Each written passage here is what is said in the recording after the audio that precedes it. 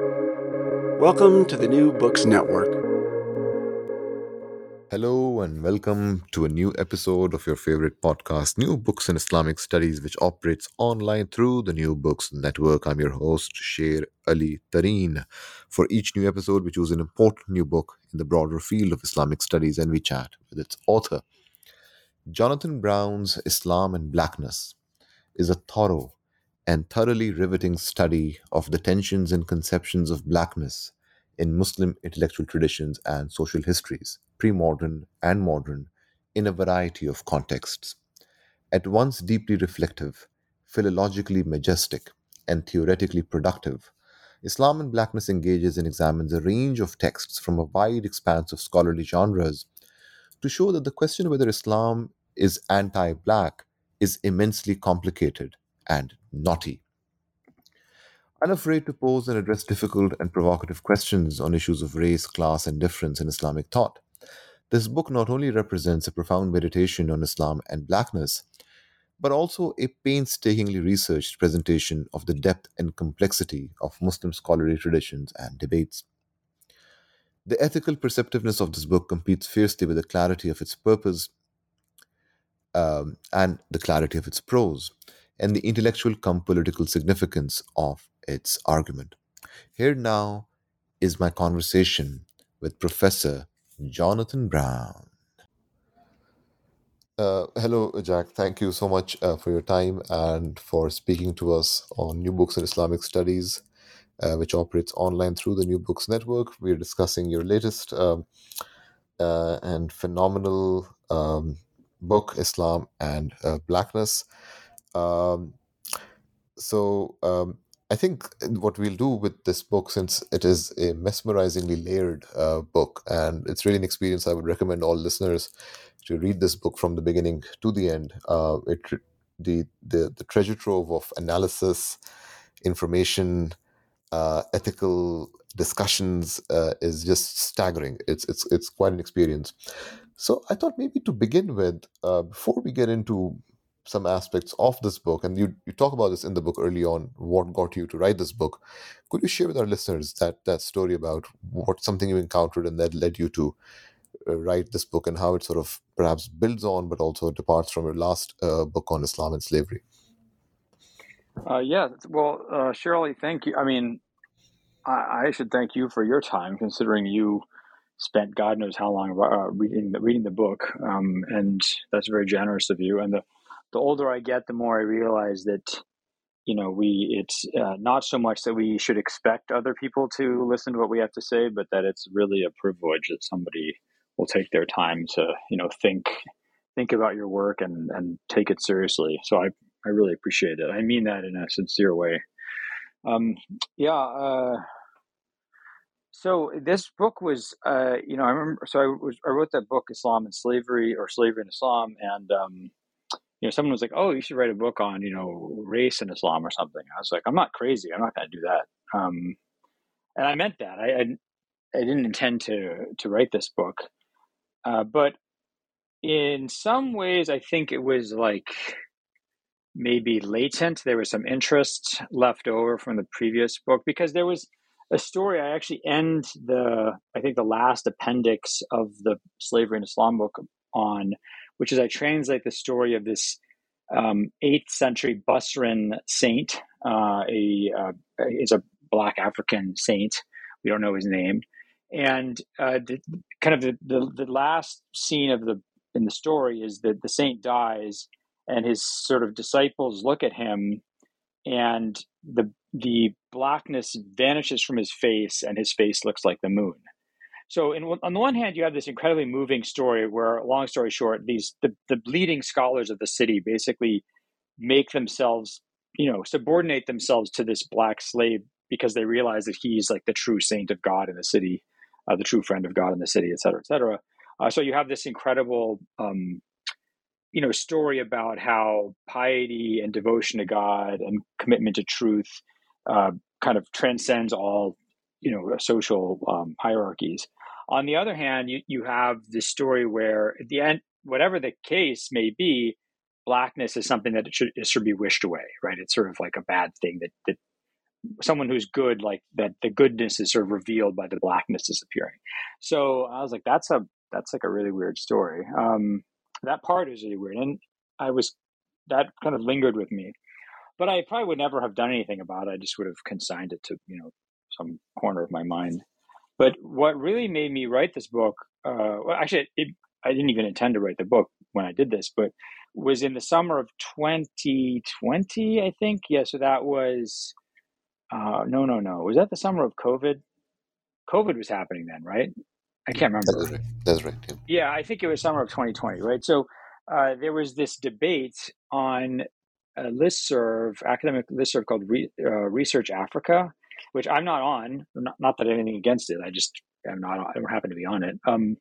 But I kept getting emails about this. People kept asking me questions about stuff that was happening in this debate, and the debate was about this one scholar named, I think, Moses Achunu from Vanderbilt University, who's a historian, and he was arguing what is evidently, I didn't know about this, like an actual academic position, namely that Islam at a scriptural level, right? So Islam at like the level of the Quran and the Sunnah of the Prophet is sort of theologically and ontologically anti-Black.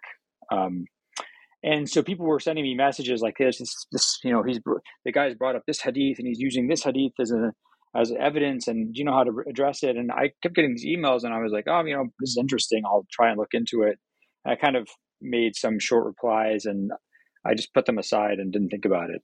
And then a few months later, I was just, I said to myself, I really should answer these questions more thoroughly. And so I started looking into it. One thing led to another. In order to understand one question, I had to answer another one. In order to answer that, I had to answer another one, et cetera, et cetera, et cetera. And before long, I was working on a much bigger project, and then I just sort of worked obsessively on it until it was a book, and that was how the book came about. So it was really a response to that debate. One of the key themes that runs throughout the book, but one that you spend especially the first half on extensively, is this disconnect between modern concepts and categories and also the modern state, and then pre-modern discourses and the context of Muslim imperial sovereignty, from where many of these discourses come from. Concepts like racism, racialization, etc. And you spend a lot of time. I think this book is really helpful for just as an introduction, and perhaps more than an introduction, on some key debates happening in race studies today, or on this category of race.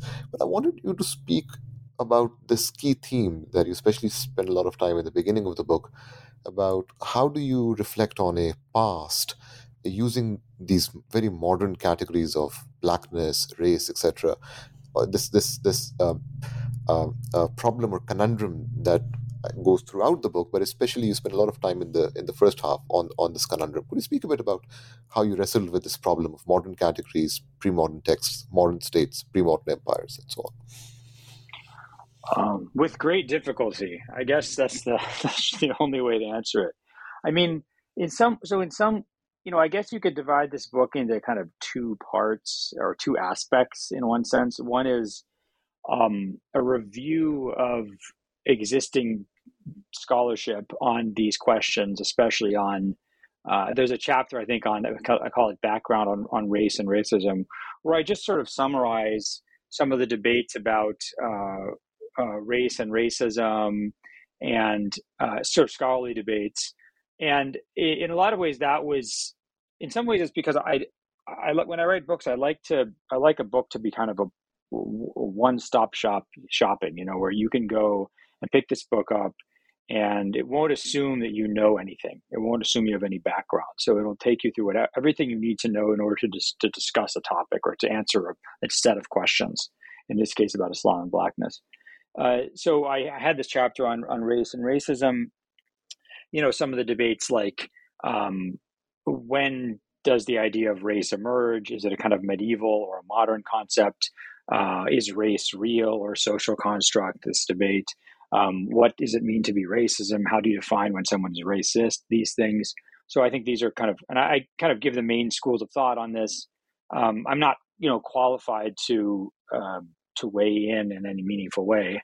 But what you can see in these debates is exactly what you're discussing, which is really how kind of tortuous and agonistic it is for people to ask these questions and try to answer them in a world in which race and racism are so definitive and dominant that it's it's really hard to be able to talk about the past without imposing your views on it, or sort of the importance of race and racism today on the past. On the other hand, you know, sometimes when people uh, sort of try to push back against that and say that we don't want to impose ourselves on the past, then you end up kind of making the opposite mistake, which is that you ignore elements in the past that are, maybe were continuities into the present on things like race and identity and the role of the body and phenotype and how we judge one another. So it's sort of agonizing, and sometimes, and scholars will point this out, which is that like sometimes these debates go back and forth so much that terms kind of lose their meaning. Where you'll say that Aristotle talked about certain people looking a certain way or having a certain character genetically or kind of in terms of their descent from a community or their nation, and sort of that's like race, and therefore because it's involved in notions of judgment and justification, that it's sort of racism. And and then other scholars will be like, look, these, or people will say, well, race is not just about the body, it's just about kind of creation of indelible, inalterable categories in a power dynamic. And therefore, Muslims can, Muslim can be a race, Christian can be a race, right? That it's sort of something that's not really just about your body anymore. And then other people will say, well, if that's what the claim you're making, then why do we talk about race and not just other types of chauvinism or bigotry or something like that, right? So what makes race and racism special? So you see, like these terms get argued about so much that sometimes they almost kind of just evaporate or come apart. And it's not because people are, I don't know. It's not because they're being pedantic or because they're being, super superficial about it. It's more that they care so much, and there's so much at stake that it just drives these debates into like, I don't know how to express it. It just sort of drives them over and over and over again over the same ground, and people are kind of loath to surrender ground because of what they think it means in terms of its implications for modern moral judgments. So it's really hard to do, and it requires a lot of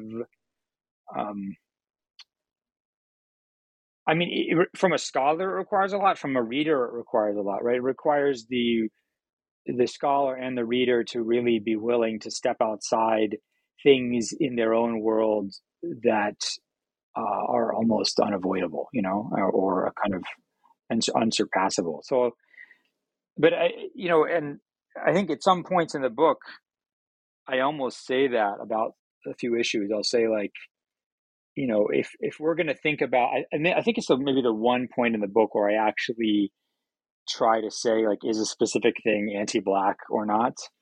And I basically say like, it really depends kind of how charitable you're willing to be, and how far you're willing to step away from current discussions around this. And I say like, if you consider this type of statement to be anti-Black, then it is anti-Black. If you're willing to look past that, then it isn't anti-Black. So it's really almost how much the reader is willing to give on some of these topics. Another key category that you critique in the early part of the book, as you're trying to really destabilize some of the commonplace ways in which the question of slavery is talked about in relation to, Arab slave trade, etc. One key category that perhaps brings this whole discussion together is what you call Arab Islamic slavery. And you show the kind of confluence of discourses ranging from Orientalism to Afrocentrism that have gone into the making of this category, Arab Islamic slavery, and you do a masterful job of critiquing this and really showing that this whole narrative of there being some kind of a opposition between the Arab Muslim slaver and the black African slave, that this kind of a neat narrative of putting these two categories this neatly is very problematic. Um, could you tell us a bit about, what are the different forms of discourses that have gone into the making of this idea of Arab Islamic slavery, and why is this so problematic? This idea of just juxtaposing and neatly separating something called the Arab Muslim slaver and the black African slave. Yeah. This was a chapter that, I mean, I really, I mean, I say I get it. I got into it. I mean, people get into every chapter of their books, I suppose. But I mean, I really felt like I was uncovering a lot of stuff that I couldn't believe I was, coming across. And you mentioned this notion of Arab Islamic slavery as like problematic, and I think that's a great way to put it. Except that it's not problematic in the sense of we're sitting in a grad student seminar and we want to complicate a text or something. I mean, it's problematic in that it's immensely politically problematic today, right? It's really like you see how this infuses and drives and justifies really important policies in the world today, right? It's like so it's very germane.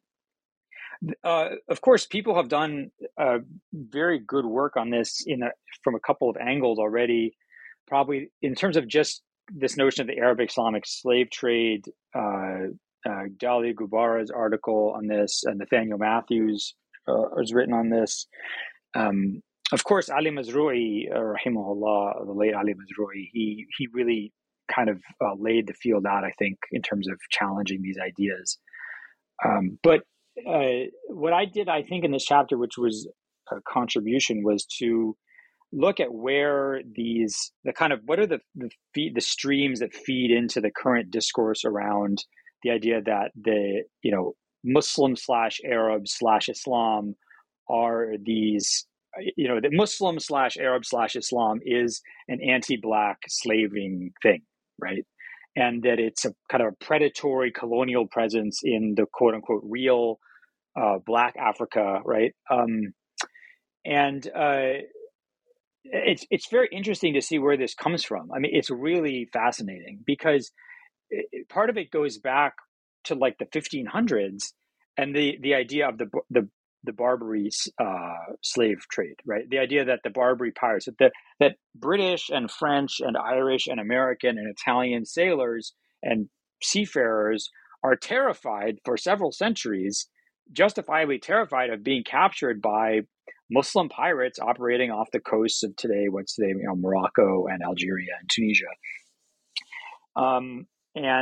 But what's interesting about this is it becomes a genre of writing. So you get people who write about their experience in captivity, kind of in places like Algiers, right? British or Irish or Americans. And but then by the time you get to the early 1700s, the power dynamic has really changed, where by that time, because of the kind of power of the Royal Navy and things like that, not now the Barbary pirates have mainly been cowed. And in fact, at that point, until the late 1800s, the real danger is actually to Muslim vessels being captured and enslaved by European ships. And they're Muslims from North Africa being taken as captives and slaves to be sold in Italian ports like Naples and Genoa into the late 1800s. So I mean, while people are debating abolition and stuff like that in Brazil, there's like Muslims being brought and sold as slaves on the coast of in Italian markets. But what I think what's important to in this case is that what starts out as a real fear and a reality kind of morphs into a kind of a genre, a cultural genre, where the writing about your captivity and the fear of the Barbary Muslim Moorish slaver, right? Which always has a couple of things. Like there's a fear of there's the Moor who is sometimes black, sometimes swarthy Arab, and then sometimes the Moorish slaver will have put like a black, they'll say like a Negro slave in charge of the white slave. So like there's this, you can see that as kind of British and American and Europeans are dealing with their own racialization of slavery in the New World, they're kind of projecting some of their anxieties about the fear of rebellion, the fear of being kind of at the mercy of the Black African slave in their stories about Barbary captivity. And a scholar named Paul Bapler wrote some really good things on this, including an article and then a collection of writings he did on this, a collection of edited stories. But what happens is that really kind of takes on a life of its own, and you get these, for centuries, flying off the presses of France and Britain and the United States, stories of Barbary captivity, some of which are completely made up. Like they're especially stories of women being captured. And of course, then you have the anxiety of your woman, the white woman who's being dominated by the kind of black or brown Moor or African Arab Muslim, and all the anxieties you can imagine around that. There's a huge anxiety of men being sodomized by the Moor or the African or the Muslim. And then this continues into, pulp novels in the late 19th century and the 20th century, into board games, and then, of course, into one of the main film genres of early Hollywood, really into kind of the mid 20th century, of the Sheikh movie, of the movie where one of the main genres in Hollywood was the white man or white woman or both getting captured by the kind of sheikh, the Arab slash swarthy person who's both alluring and terrifying. And then, so you have this idea of the Muslim North African as slaver. Then what happens is a sort of parallel track beginning in the early to mid 19th century, as the kind of abolition movement in Britain and the United States is successful in really either limiting, ending, or demonizing the Atlantic slave trade, that they switch to everything. They say everything else in Africa is the Mohammedan slave trade. So this divides slavery in the world basically into the kind of Christian slave trade, which is say was never Christian. It's a misnomer. We've ended it. We're wrong, et cetera, et cetera. Now there's just the Mohammedan slave trade. And so everything in Africa that remains in terms of slavery is just conceptualized as the Mohammedan slave trade, which of course it isn't, right? There's all sorts of non-Muslims in Africa engaging in slavery, including Christians in Ethiopia in the late 19th century and early 20th century. But that's not neither here nor there, right? But then you have this this idea of the heroic Europeans who are going and saving the black natives, the sort of noble black, childish, dancing natives from the evil Muslim Arab outsiders who are trying to enslave them. And this you see and this I thought was really interesting because I didn't realize this, like the whole Tarzan, Edgar Rice Burroughs novels and movies, and some of the earliest movies that are made, feature films, are Tarzan movies, are actually Tarzan. The reason Tarzan's family is in Africa is to help stop Arabs enslaving black Africans. And then, so there's just this whole this drama of the white Europeans going and saving the black Africans from the evil Arabs who are now enslaving them. Now, then what happens is this gets caught onto by different kind of political and cultural movements in particularly the United States. One is Afrocentrism, which kind of comes out of black nationalist movements like, what black nationalism does is in the 19th and 20th century is to it's a sort of way in which diaspora black communities in, let's say, the Caribbean or North America conceptualize a sense of identity and meaning and hope by locking onto a moment in a kind of real or imagined brilliant African past, right? Whether it's like Ethiopia or the kind of in the case of Nation of Islam and the Moorish Science Temple, like kind of the black North African Black Islam, right? African Islam, and kind of seeing that as their place of belonging. And what happens is, so one aspect of this is, while those groups like the Nation of Islam Warrior Science Temple, for example, will like find meaning in African Islam, another kind of movement that emerges in the early to mid 20th century in the United States kind of takes the exact opposite approach, which is it sees it adopts and identifies with this notion of Islam and Arabs as outsiders who are oppressing Black Africans, and this you see it a little bit with W.E.B. Du Bois sort of alludes to it. You see it a lot more in the writings, maybe crystallizes most in the writings of Chancellor Williams. In 1971, he writes a book called The Destruction of Black Civilization. And then he's a professor, a history professor. And then again, John Henrik Clarkson kind of takes over this mantle. And what this Afrocentric idea says is that, first of all, human civilization kind of originates in Africa. They sort of, and you see this in the writings of people like Cheikh Anta Diop, in Francophone writing, the Senegalese polymath whose writing is translated later into English, where the idea that kind of Egypt is not a Mediterranean, sort of ancient Egypt and its brilliance is not a Mediterranean or Semitic or kind of white or Arab or whatever, not kind of a European or Asian expression. It's like an African power, and it's part of an African heritage, which continues to influence Africa for many centuries. Now, while for someone like Diop sees that brilliance continue into things like the Islamic scholarship of Timbuktu and the madrasas of Senegal, right? He sees that as African. This Afrocentric view of people like Chancellor Williams sees Islam as an occupying outside force. So it in some ways, Afrocentrism in the United States is allied ideologically with the notion of that idea of kind of the European idea of Islam and Muslims as slavers and as victimizing the wonderful innocent Black Africans.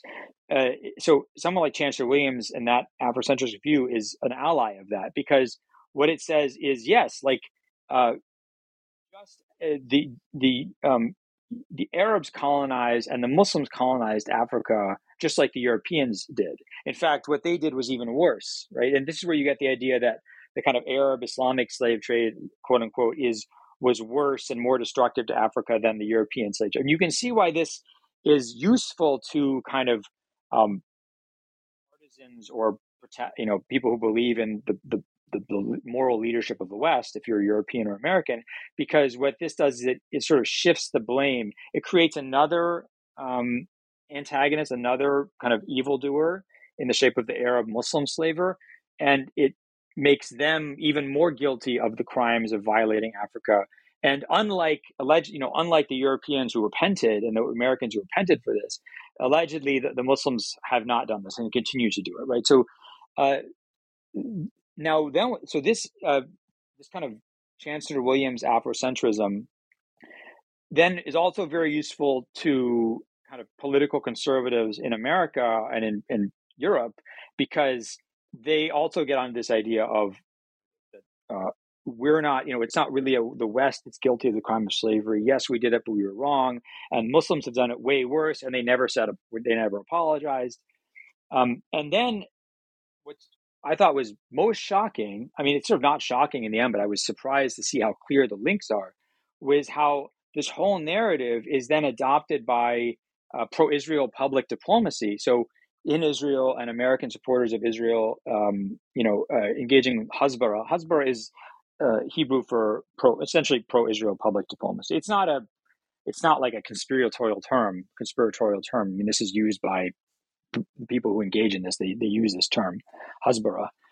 So you see how through things like funding films, through things like political advocacy, think tanks, pro-Israel groups in the United States and Israel will build on and spin and foment this idea of Arabs are anti-Black, Arabs are slavers in Africa, because it, one, breaks possibility and prevents third world or global South or kind of colonized people solidarity against. So it prevents Africans and Arabs, right, essentially, from having solidarity, because kind of this narrative says that Arabs are predatory and Muslims are predatory towards Africans. And the second thing is what it says is that it's not the Israelis, it's not Zionism that's racist towards anybody. It's actually Arabs and Muslims who are the real racists and kind of unrepentant racists. So that's what I thought was really interesting in this chapter. And I mean, one thing that really just it's done to me, this guy Charles Jacobs, who is this very active American, abolitionist. He started a group called American Anti-Slavery Group in the 1990s, and he would do all this work, fighting slavery in South Sudan during the Sudanese Civil War. This is the same guy who started this group called Camera, I think Center for Accuracy in Middle East Reporting, which is it's a group that essentially it goes after anybody in the American academy or media who criticizes Israel, right? So it's an incredibly aggressive Zionist organization that aims to basically cow any criticism of Israel in the public sphere in the United States. It did, for example, it funded the movie that about Joseph Massad in Columbia University. And I saw that summer, I think it was summer of 2021, Charles Jacobs gave a presentation, and in it he's talking about his anti-slavery work, but he directly conflates the cause of slavery in the modern world with Islam. He says everywhere in the world that there is slavery, it's done by Muslims, and everywhere in the world slavery, it's Muslims enslaving Black people. Right. So you see like this, the strand, the consistent thread of this person's career is pro-Israel activism, aggressive attacks on anybody who criticizes Israel or Israeli policies, and that's the central thread in his career. But his main activities in the last 3 decades have been abolitionism. But that abolitionism is only focused on in which there's slavery between Arabs/Muslims and Black people. And he uses this to conflate completely the idea of, slavery with Islam and slaves with Black Africans being enslaved by Muslims. So this was really interesting to me. Terrific. Now, one of the key themes that comes up repeatedly in the book is this idea. We will come to the Quran and Hadith and your discussion of legal traditions and Sufi traditions in a moment. But you constantly talk about this idea of Black not corresponding to a phenotype in Islam and Islamic thought. So hence this idea of anti-Blackness is perhaps anachronistic. But you also show in the book early on that there are certain Near Eastern traditions or the influence of Galen and other Greco-Roman traditions because of which there were ideas such as climate influencing, a person's temperament and features, and how that comes through in authoritative sources of Islamic thought, such as Ibn Khaldun's thought, etc.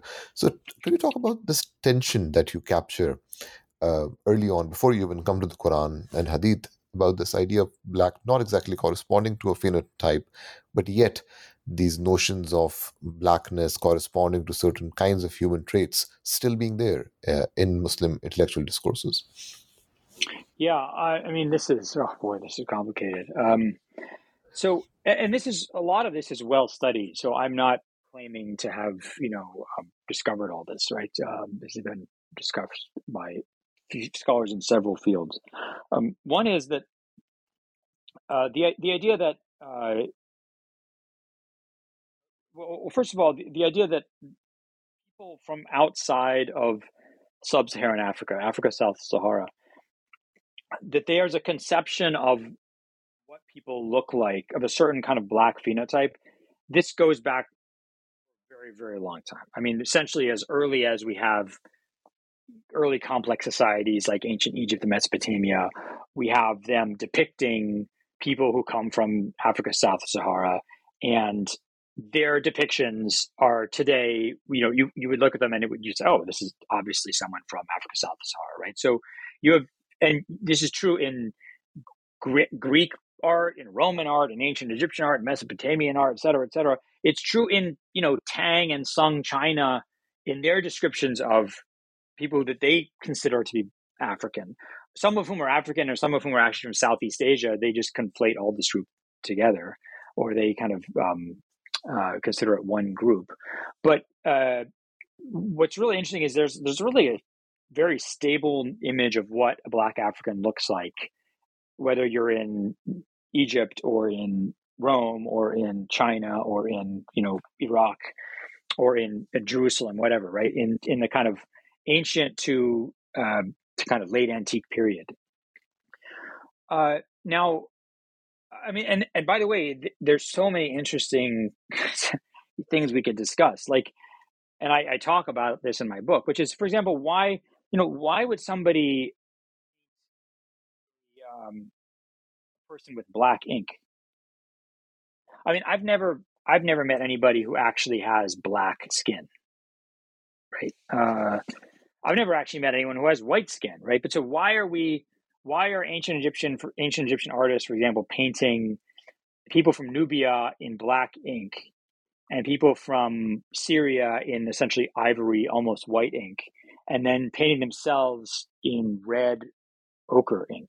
I mean, did they not have other colors? Like, why did somebody decide to call people black or white, red? I mean, these are very weird questions if you think about it.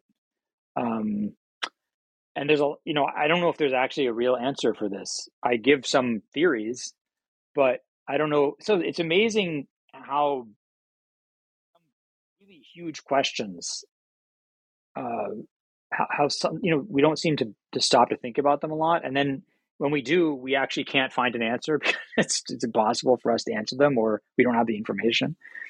But yeah, so what's interesting is that more pertinent to what you asked, is that you have, in the kind of Greco-Roman world, very clear understandings of why people look different. It has to do with climate. It has to do with their humors, right? Kind of Galenic and environmental ideas.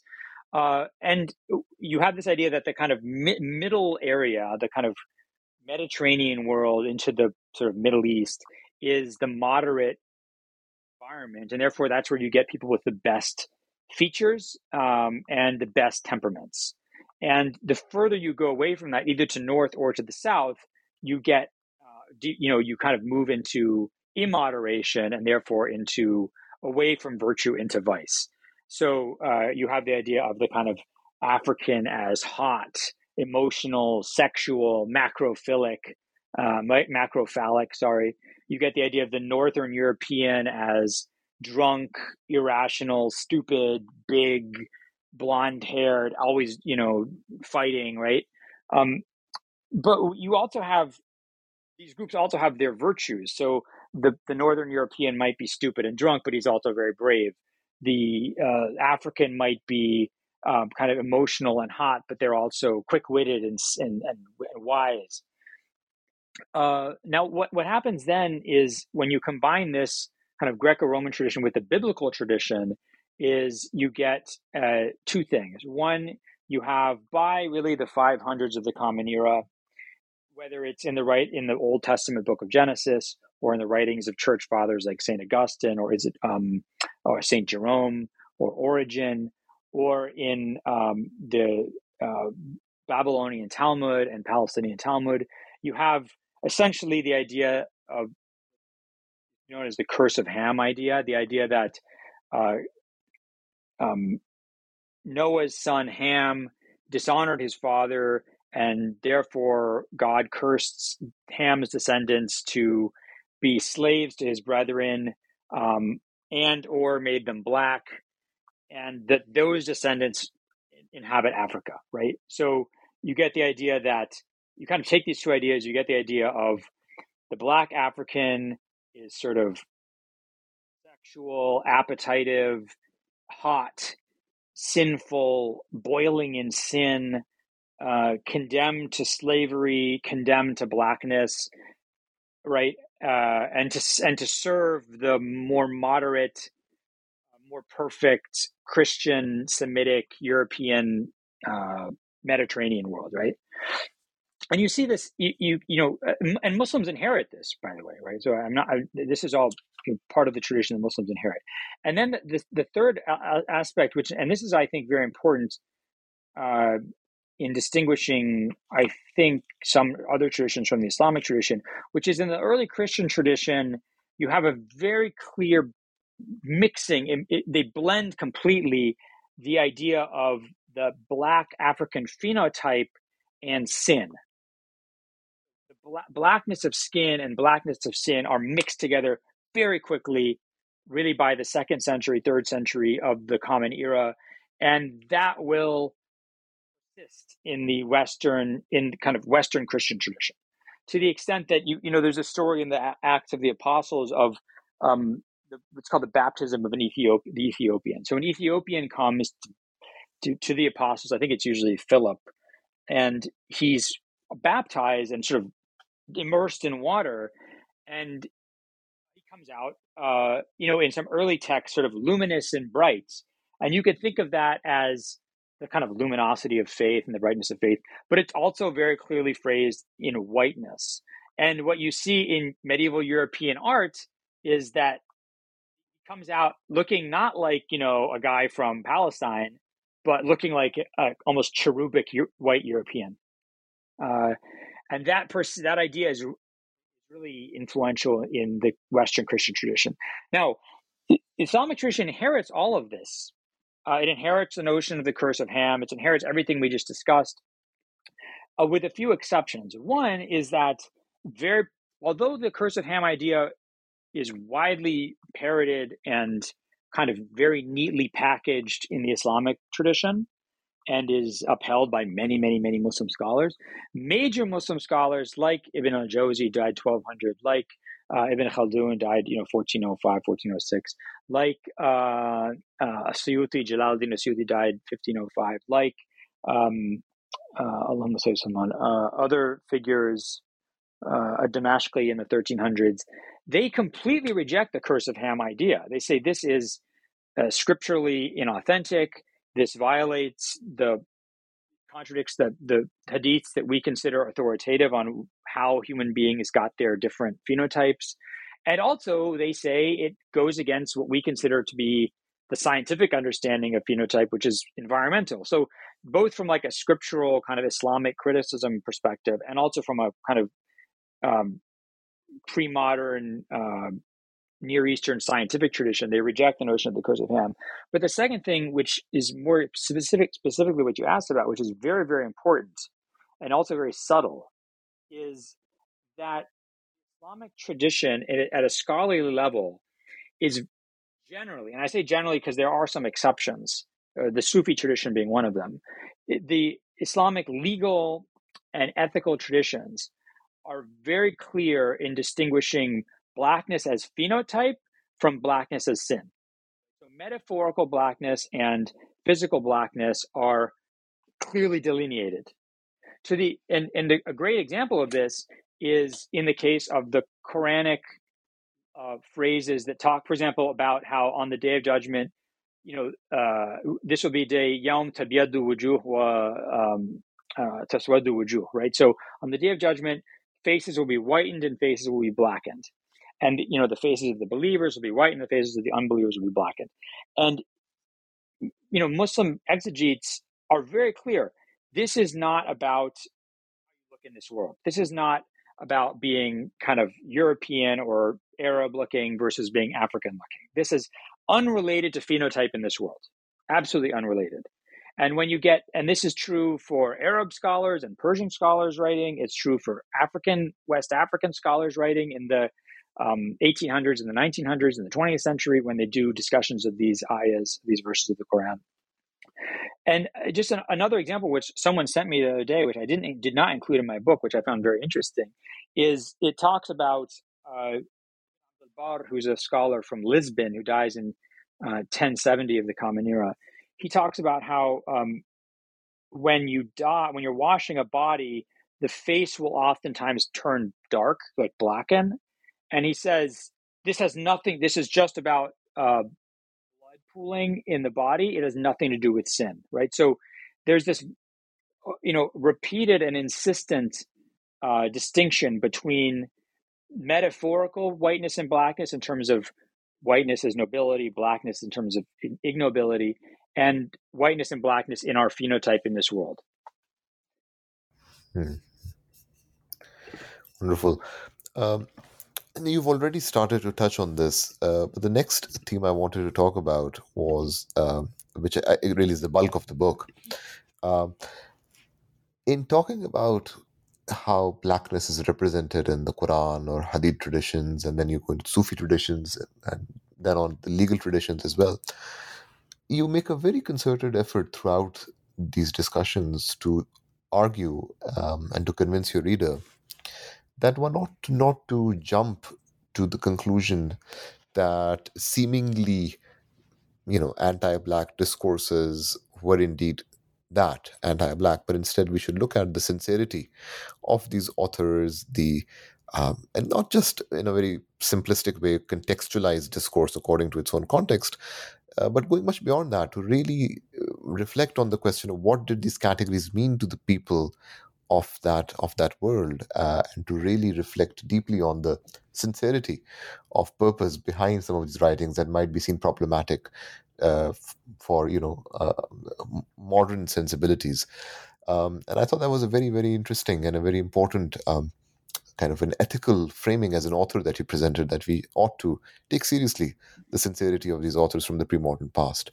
So with that said, and there are a number of examples that one can talk about. There is what I would like to do is perhaps have you choose a couple of examples. There is the example of the raisin hadith. You've already talked about the Quran and the question of blackness. There is the whole hadith about the exchange of one slave with two slaves.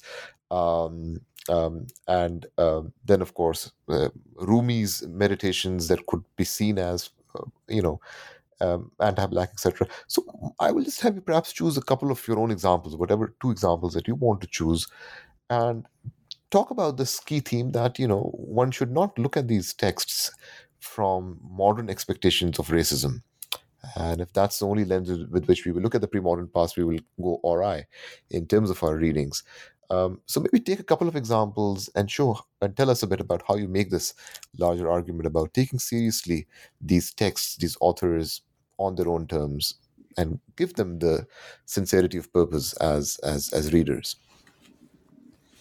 Yeah, I mean, I think I would start by, I mean, I think that, I just don't want to get this guy's, yeah, I think that's correct. I mean, well, first I would say, like, we really need to watch out for our own motivations and our own assumptions. And I don't mean that in a kind of, we need to be careful scholars, or like, almost, pleading the point or something. I mean that sometimes our suspicions and our desire to cast the past in an evil or kind of racist light, it means that we're just straight up misrepresenting the past. Like, we're misreading, we are mischaracterizing people in the past or even in the present, right? So I give a couple of examples of this in the book where, for example, one scholar is talking about how this Mauritanian scholar who's describing his trip in the mid 20th century from Mauritania by car to eventually to Saudi Arabia through essentially the lands of the Sahel, that at one point, this scholar, whose name is Muhammad Habib Shinqiti, who died in 1973, I think, he talks about how he sees this group of Africans near Bamako in Mali, and he says that they're like cattle, they're blacks, they're like cattle, and they don't really wear a lot of clothing, and I've even heard they're cannibals, right?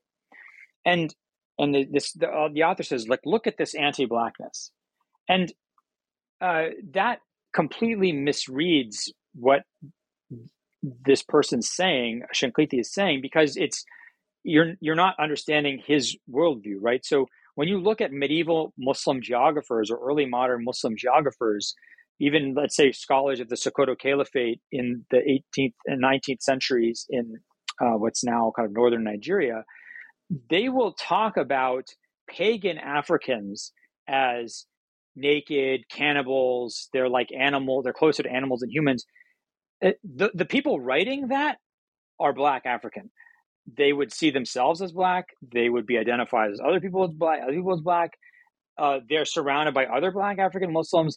They're not being anti-Black. They're being anti-pagan, right?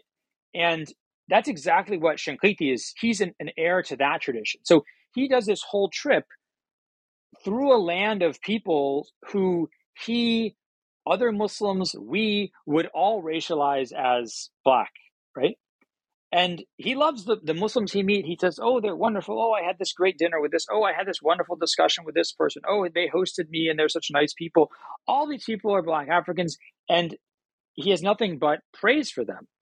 The people he characterizes in the way I mentioned earlier are pagans. And, so not to see the world through his eyes, not to read his text with an understanding of how he saw the world, but only to look at it with our suspicions. I think not only, I think it's actually misrepresents the text. Another example, just briefly, is one scholar who's otherwise did a great study, and I wouldn't criticize this person for their overall work, but they read this one 11th century Christian doctor from Baghdad, a guy named Ibn Butlan, who died in 1066, and his description of different types of slaves. And what Ibn Butlan is talking about is how if you basically take people from different backgrounds, like a Persian and an African, and you kind of have these people interbreed for several generations, you'll no longer have a Persian, you'll no longer have an African, you'll have something else, right? So that where people are from, if you say you have a Persian slave, that really only applies for the first generation until this person intermarries with somebody else, right? In this, somehow this scholar inserts in their translation of this text that Ibn Batlan is talking about purifying the Black slaves' race by having them mate with Persian slaves. But that's not, it's literally not in the text. It's not there. It's not intimated in the text. It's not literally in the text. So it's just 100% eisegesis, right? Just people inserting their own suspicions into a text. And this happens surprisingly often when scholars today, who I think are kind of laudably concerned with, combating racism and discrimination and things like that, but they're so suspicious of the past and these actors and these figures in the past that they really read things into their words that are definitely not there. Okay, so that's, I think, one important example.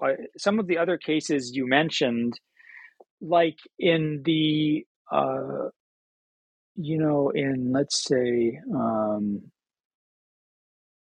so it's very interesting. The raised and headed hadith you mentioned, and this comes up a lot in these kind of discussions about, is Islam anti-Black or not?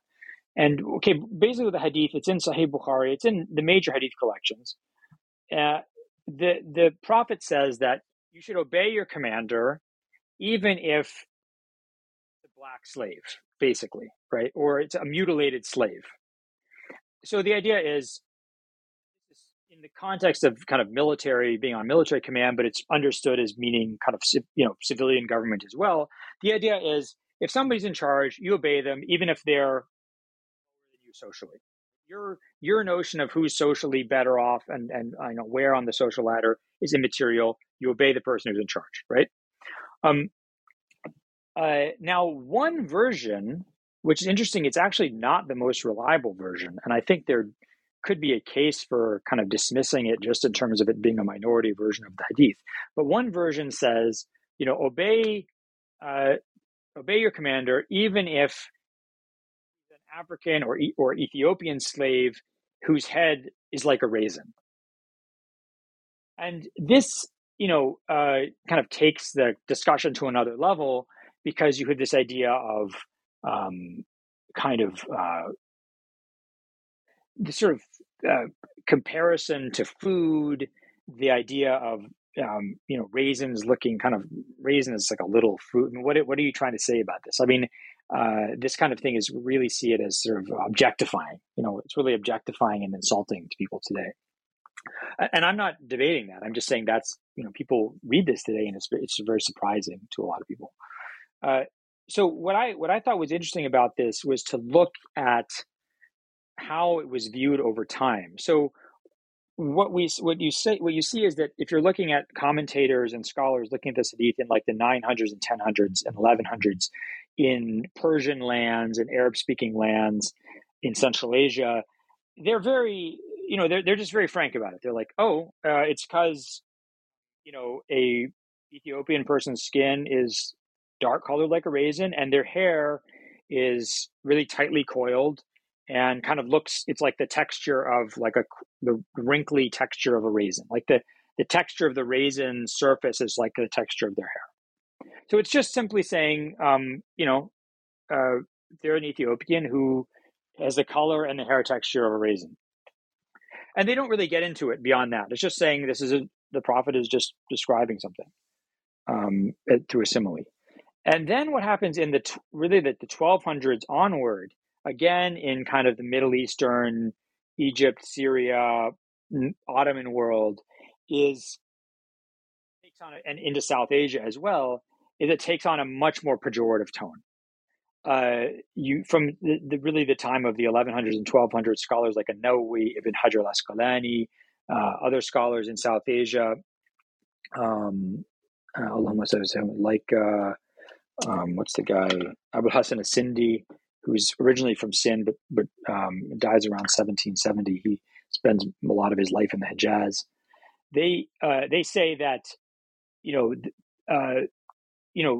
raisins their heads are small like raisins because they're stupid, they're kind of demeaned, they're sort of denigrated, they're they're kind of, so you really get like a lot more negativity read into that. And I think that's an important change. But what I wanted to highlight is that the first couple of centuries of scholars looking at this are not really seeing it as, they're just seeing it as a form of description. Whereas really after the 1100s and 1200s, you see very clear anti-Black racist ideas permeating this scholarly discussion. Then what I found was interesting was to try and find African scholars about this hadith. And there you see, this what I found was very interesting, is you see figures like Osman Don Fodio, died 1817, the founder of the Sokoto Caliphate, his son Muhammad Bello, who died 1837, I think, his successor and a noted scholar in his own right. They will cite this hadith, including versions with the raisin in it, and they just don't, they're just using it as an example. They'll write to their commanders in the field and say, remember soldiers, obey your commanders, even if he's an Ethiopian slave whose head looks like a raisin. And there's no sense of, they're not kind of angsting over this. They're giving no evidence of feeling that they're being objectified or they're objectifying somebody. Similarly, an Ethiopian Muslim scholar who wrote a massive commentary on Sahih Muslim, I think he died in 2019 maybe, Sheikh Muhammad Amin Harari. He's from Ethiopia. He wrote a commentary on Sahih Muslim. He wrote a commentary on Sunan of Ibn Majah. And he has an extensive discussion of this hadith where he brings together earlier Muslim scholars discussing it, and also talks about the place of Ethiopia in the kind of the world of Arabia and the dawn of Islam. But again, you get no sense that he in any way feels that this is demeaning to Ethiopians or to himself. So I think that was very interesting. And it raises the question, which is, I mean, I'm not going to tell a reader that this hadith is anti-black. I'm not going to tell them what their reaction should be or if they should be offended or not offended. But I think it's very important to say that, scholars who were then and are today racialized as black by others and by their own societies did not find this hadith to be problematic at all. And I think that's very important to keep in mind. Those people's opinion matters. Their opinion is important. Maybe the other example I would give in terms of you mentioned sort of sincerity several times, and I think maybe this is where that idea comes in the most, that you really have to kind of look at what somebody is trying to do with a story and what it means to them. Is the role of this it's kind of like the story I started with about the Basran saint in the 700s, whose the blackness disappears from his face and he looks like the moon. You see a lot of stories like this. You see a lot of them in collections like Hilyat al-Awliya of Abu Nu'aym al-Isbahani, who died 1038. You see it in the Safwat al-Safwa of Ibn al-Jawzi, died 1200. You see it in other collections as well. And you see it in the writings of Jalaluddin Rumi, who died 1273, in his Masnavi. And what you see over and over again is the same. There's a black saint, black slave, who kind of has an encounter with the prophet, mystical encounter with the prophet, or who is possessed of true understanding of God's nature, right? Who is a locus of truth and inspiration in this world. And that when this person has that, or when that truth is recognized, the blackness will disappear from them. But this is very important.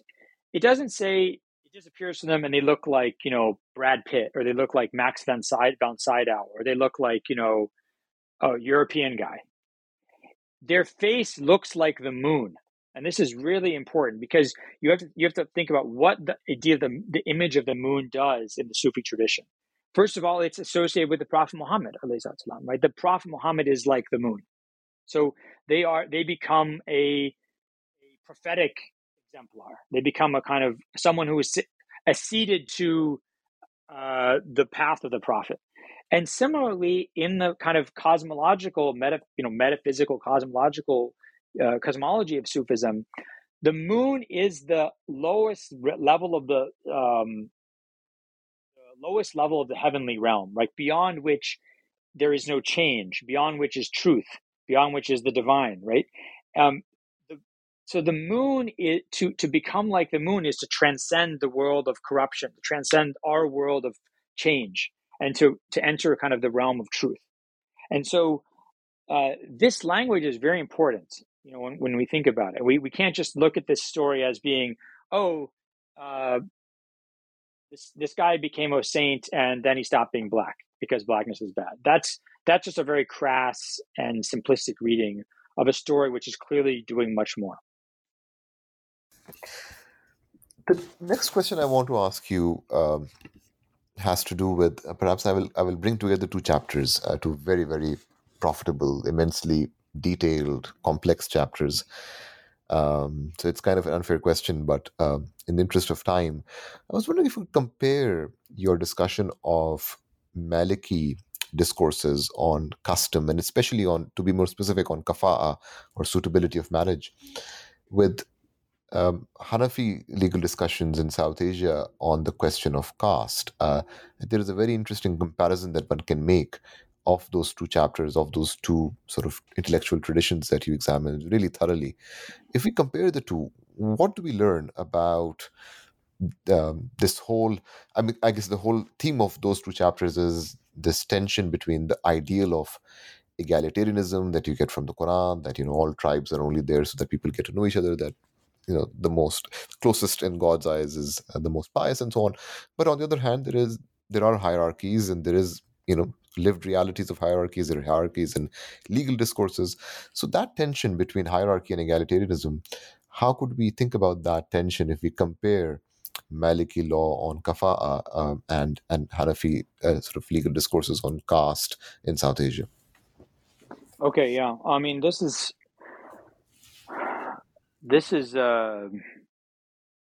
yeah, this was for me. I just, I mean, it's obvious I learned a lot from it, but I mean, it was like a really, profound exploration for me. I felt like I was answering, I was sort of delving into questions I had for a long time, and which I found fascinating. So the first part is that, the kind of entry point into this is that you have these very specific Maliki fiqh texts. For example, Al-Waghlisiya, which is written by a scholar who dies basically in Libya in 1394, I believe. Mukhtasar al-Akhdari, or in the 1500s, from around the same region. And essentially these texts say things like, um, uh, just for example, it's okay to, you shouldn't look at women you're not related to, because you might be tempted, but it's okay to look at a black woman or an old woman because they're not attractive, right? That's one type of thing. You'll have in Maliki law in North Africa, particularly in places like, from Marrakesh to Fez and into what's today Algeria. You'll have from like the 1500s, 1600s, 1700s, 1800s, 1900s opinions by maybe the majority of Maliki jurists that would say things like, if a woman, if you agree to marry a woman, she turns out to be black, is that grounds for annulling the marriage? And then the majority opinion would be yes, it is. Or is it sufficient grounds to reject a groom that he is black? The majority answer would be yes. And then you have, in the same Maliki school, not only the opinion of Malik, who did not consider blackness to be a defect of any sort, the founder of the school, but in the writings of major Maliki scholars like Al-Qurtubi, died 1273, or Allahumma salli ala Muhammad, Sheikh Ahmed Zarruq, I think he died about 1493, if I'm not mistaken, from North Africa. They'll say, no, what do you mean? The Prophet said Muslims are equal in their blood. And as you mentioned, Shirley, that the Quran says that the most noble in God's eyes is the most pious, and that Arabs have no virtue over non-Arabs except in piety, et cetera, et cetera. Like, we have all this evidence, people. What are you talking about? Like, how can you say these things? The response of that majority Maliki school, which said things like blackness is a defect in marriage, they'll say, yeah, what you're saying is correct. The Prophet did say this. The Quran did say this.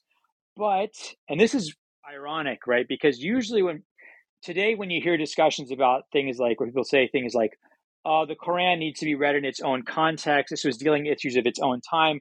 These are arguments that are made for, like, a more quote unquote progressive or liberal reading, right? In this case, the scholars who are kind of saying we need to think of blackness as a defect or a fault, they'll say, yeah, the Prophet said this, the Quran said this, but this was really to break the back of kind of jahiliyyah and pre-Islamic ignorance and arrogance and tribalism, and that worked, and that was for its own time. But now, we have to obey a major maxim of Islamic law, which nobody disputes, which is that defer to custom, right? When you don't have any kind of clear evidence from the scriptural text of the Quran and the Sunnah of the Prophet, or clear indications from the founders of your school, you defer to local custom, right? And in our societies, being black is seen as unattractive in a woman, and for a man, it suggests you have slave origins, and it's considered undesirable. And so you have this idea that, ironically, the thing today which everyone wants to advocate for, which is that Muslims should forget about the Quran and Sunnah and just kind of go with custom, in this case is actually being used to argue for anti-black view, whereas the people who are calling for, scriptural dictates are true regardless of time and place, these are the people who are arguing against racism.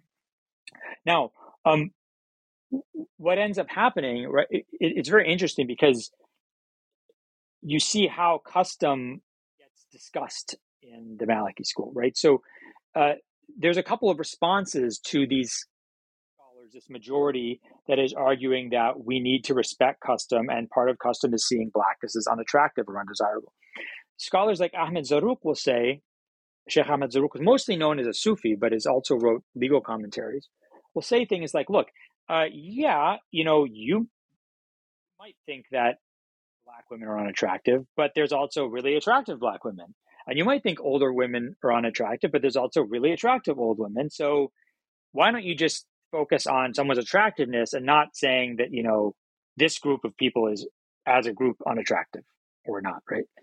Similarly, other scholars like Al-Adawi in Egypt in the 1700s, a major scholar, legal scholar, will say, okay, yes, we're supposed to defer to custom, but custom changes. And just because you writing in North Africa in the 1500s have some weird thing about how you don't find Black women attractive, that's not true for other people. Like they might find them very attractive. So let's not fossilize your specific custom and make it definitive for everybody. Okay, so that's the sort of Maliki approach. And then but there was one word kind of thing which for me really tied into or made me think about caste in South Asia, which is something that a scholar whose death date I have not yet been able to find, and I have looked everywhere I possibly could, a scholar named Abdulaziz bin Ali from the Souss Valley in Morocco. And he has the discussion, which I find fascinating. I think he lived probably in the 1800s. What he says is, if somebody comes and tells you that, blackness doesn't matter, the prophet says everybody's equal, piety is the only important thing, et cetera, et cetera. Okay, you go marry your daughter to a Black guy. Put your money where your mouth is. And he tells a story. He says, there was a guy who was very respected. He was wealthy. He was the leader of a clan of people.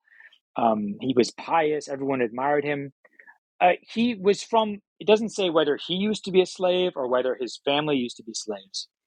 But a noble family agreed to marry their daughter to him. And he says that family, that woman's family, was subjected to abuse for years after that. Years after that. Right?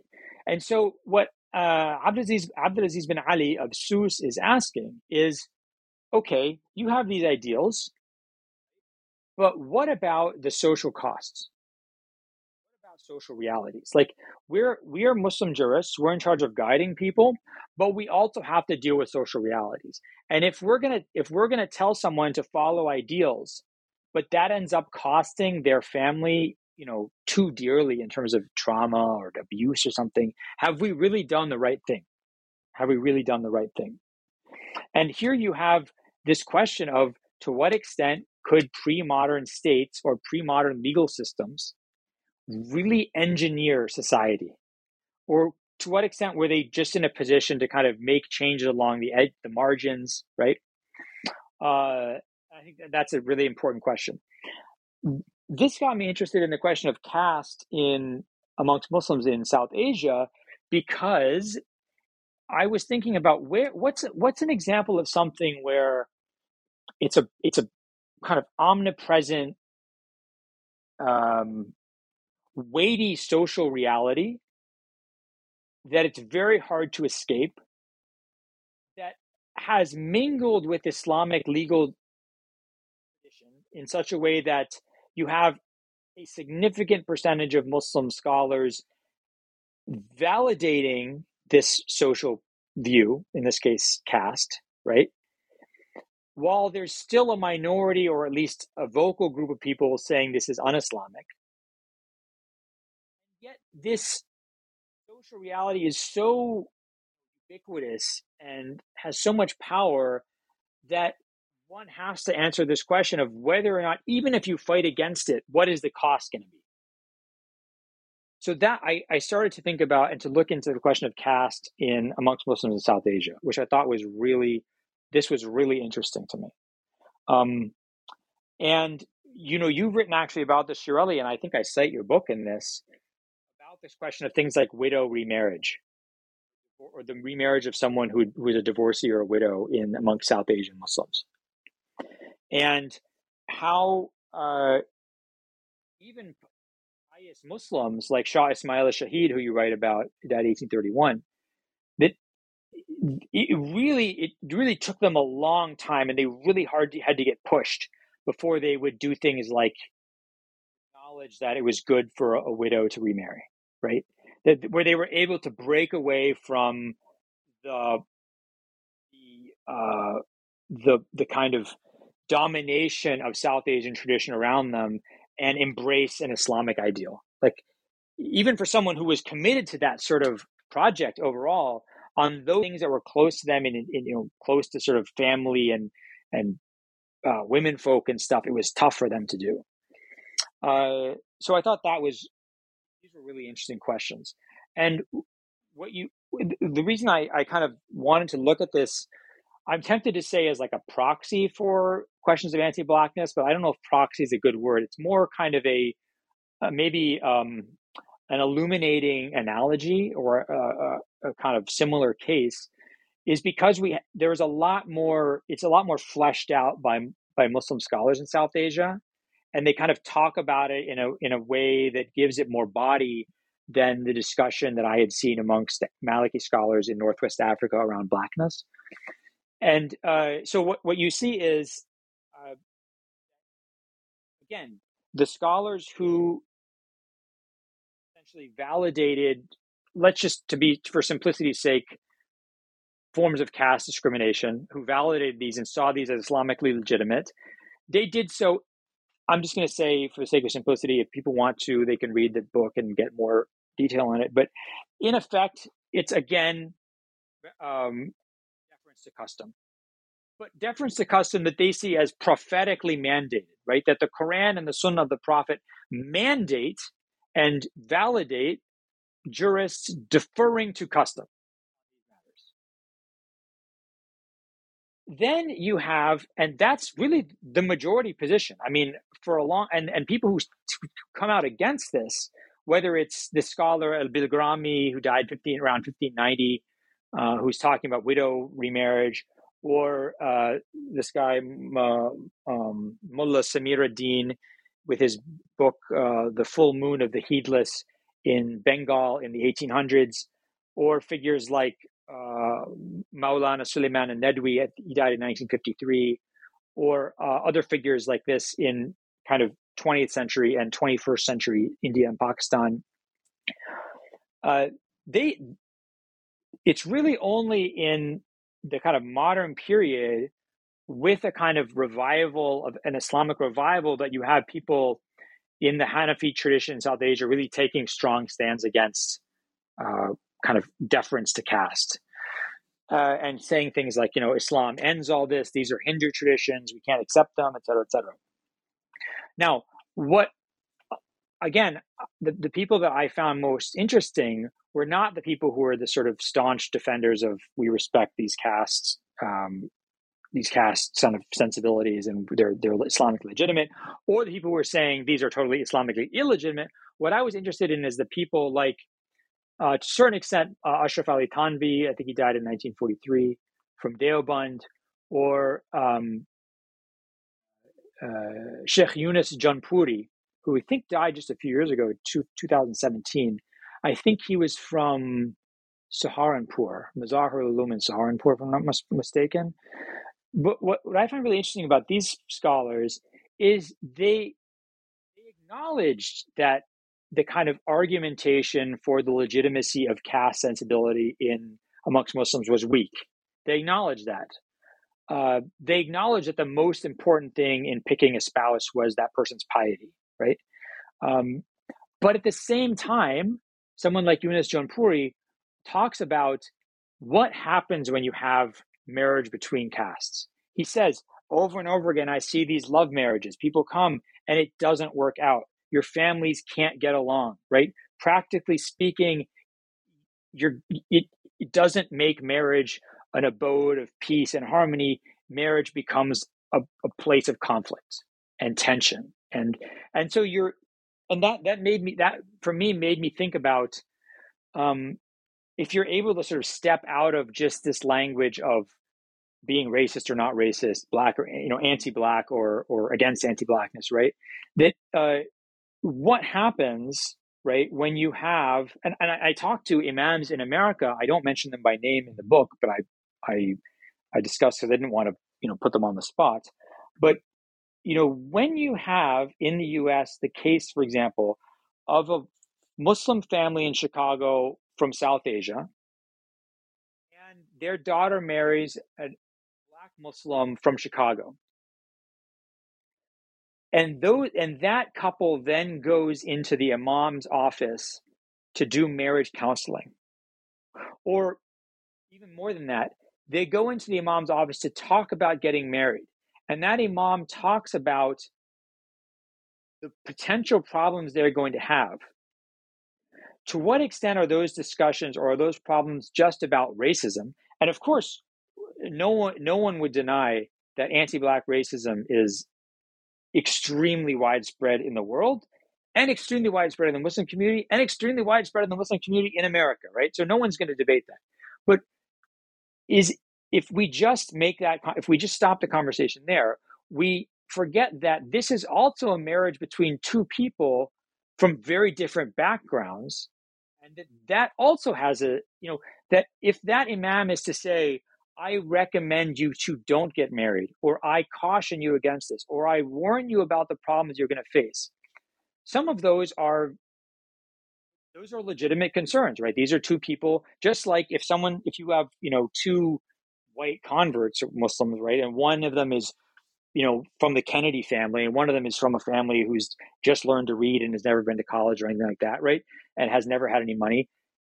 There are also going to be problems between this couple. Like, that's going to be a challenge for them. So I thought, I really wanted to explore the idea of how do you you have on kind of one end of a spectrum social concerns about class expectation, family background, culture, language, and on the other end of the spectrum, you just have pure and simple racism. You sort of imagine these two ends of the spectrum filling in towards one another. At a certain point, you're going to get like a middle, muddy, gray area, and it's very hard to navigate that ground and figure out how one should act and what one's priorities should be.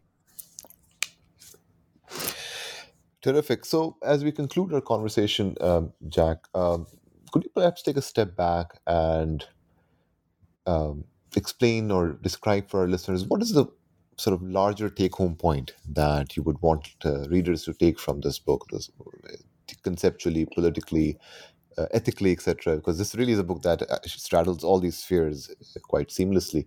What is the one or two major take-home points that you would want readers to go away with after they read this book? Okay, yeah. I mean, boy, I could talk for like another hour just about this, but I don't want. I don't want to. We probably have stuff to do. I mean, one thing I would say is that what blackness or whiteness or phenotype or color means in history differs tremendously, right? Just for an example, like one of the things I did in this book was try to figure out people who live in Africa south of Sahara and think of themselves as black or racialized by other people as black. How do they use the word black in their language, right? So in a lot of sub-Saharan African languages, the average speaker of their language would point to their skin and say, my skin is black. They would use the word black. And that would be a totally neutral. It would not be pejorative at all to say that. But then they might also have a phrase in their language like someone is black-hearted, a negative pejorative metaphor. But there's no link between blackness as a color descriptor and blackness as a metaphor in their language, right? Whereas in English in America today, we have people saying things like, we need to stop things like blacklisting, or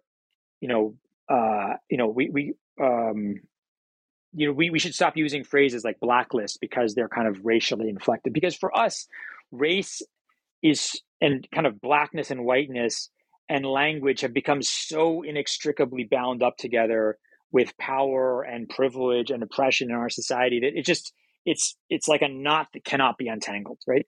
But that doesn't mean that's true for other people. For other people in other societies, they might actually be able to think about color and description and metaphor on complete different tracks. Similarly, just the last example of this first point I'd make is that oftentimes there's this association, this idea that slavery and Africanness are linked, that when you talk about Blackness, you're talking about Africa. But actually, it's probably much more accurate in world history to talk about Blackness and slavery being linked without any necessary link to Africa at all. And I'll just give you one example.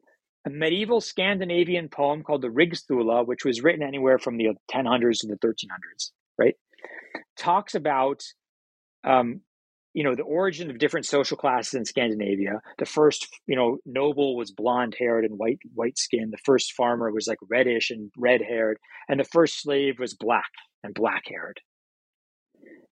These people, the slaves in Scandinavian society, were Celtic, they were German, they were other Scandinavians, they were Slavic. None of them looked any different from your average Scandinavian person, and none of them were in any way considered black. Same thing, by the way, with Anglo-Saxon texts from like the 900s and 1000s. They'll talk about the black Welsh. The Welsh look just like everybody else in that area, right? So the idea of blackness and even physical blackness can be imputed to a slave or to a lower other. That has no necessary actual link to how they look or to Africa. This is very important. I think another important point to make, which is we really need to think that other people and other times in the world, the relationship between blackness as a descriptor of color, blackness as metaphor, blackness as linked to slavery, are totally different from our own experience. The second point I would make is that I would just say that that the Islamic tradition is heir to a tradition of anti-Black racism, which comes from the Greco-Roman tradition, which comes from the biblical tradition. Muslims adopt that, but that very prominent voices within that tradition, whether it's in law, in geography, in scripture, in commentary, in Sufism, et cetera, very prominent voices throughout the centuries reject this and really push the idea that for Muslims, the only thing that matters, that determines your value, is your faith and your deeds. The last point I would make, and the kind of maybe most like political point I would make, is what to do about it.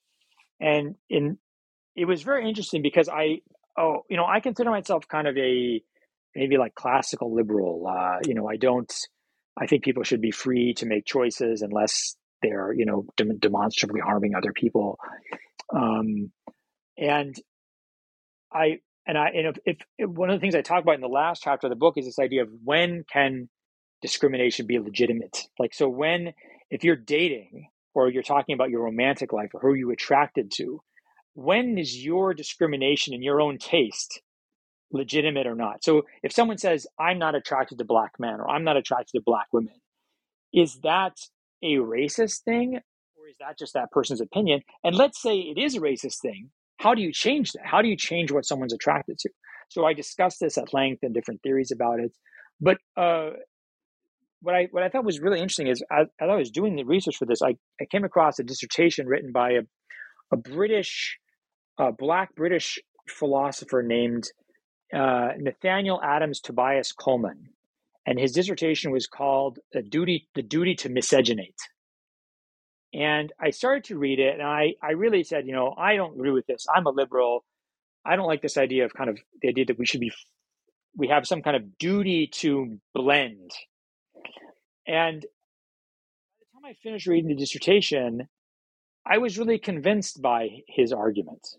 And he's not so crude as to say that we have like a moral obligation to go and, copulate with people of other races.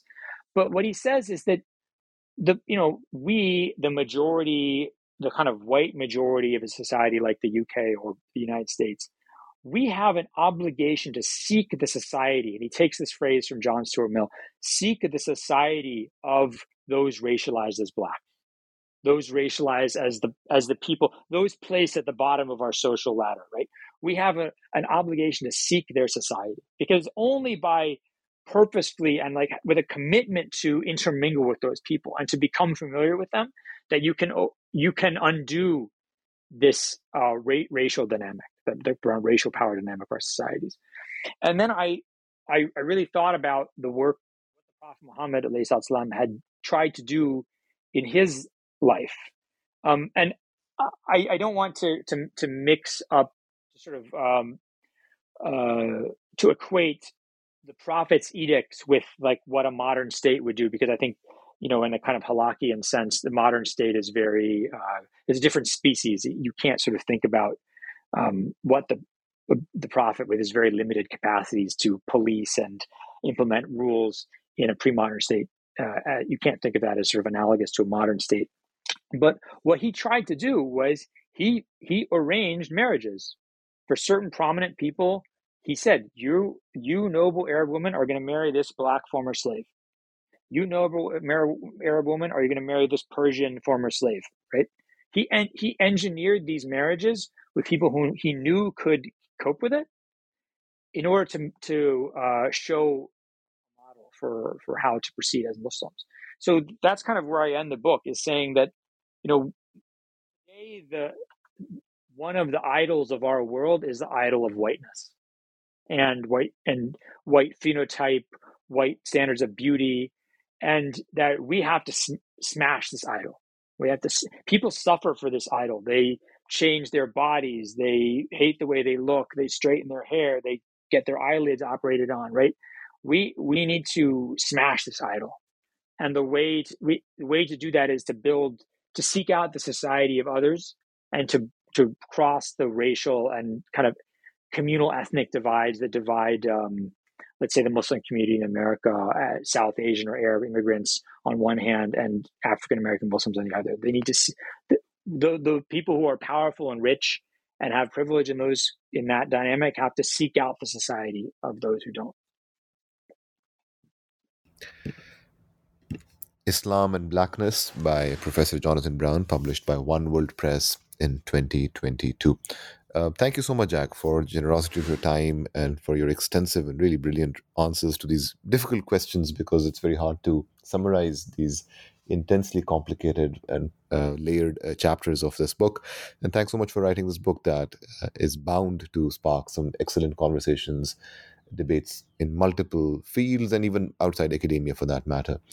And the accessibility of this text really competes fiercely with its complexity. Thank you so much for coming again on New Books Network, and thank you for your time. Shir Ali, it is I who thank you, and I'm very honored. Thank you.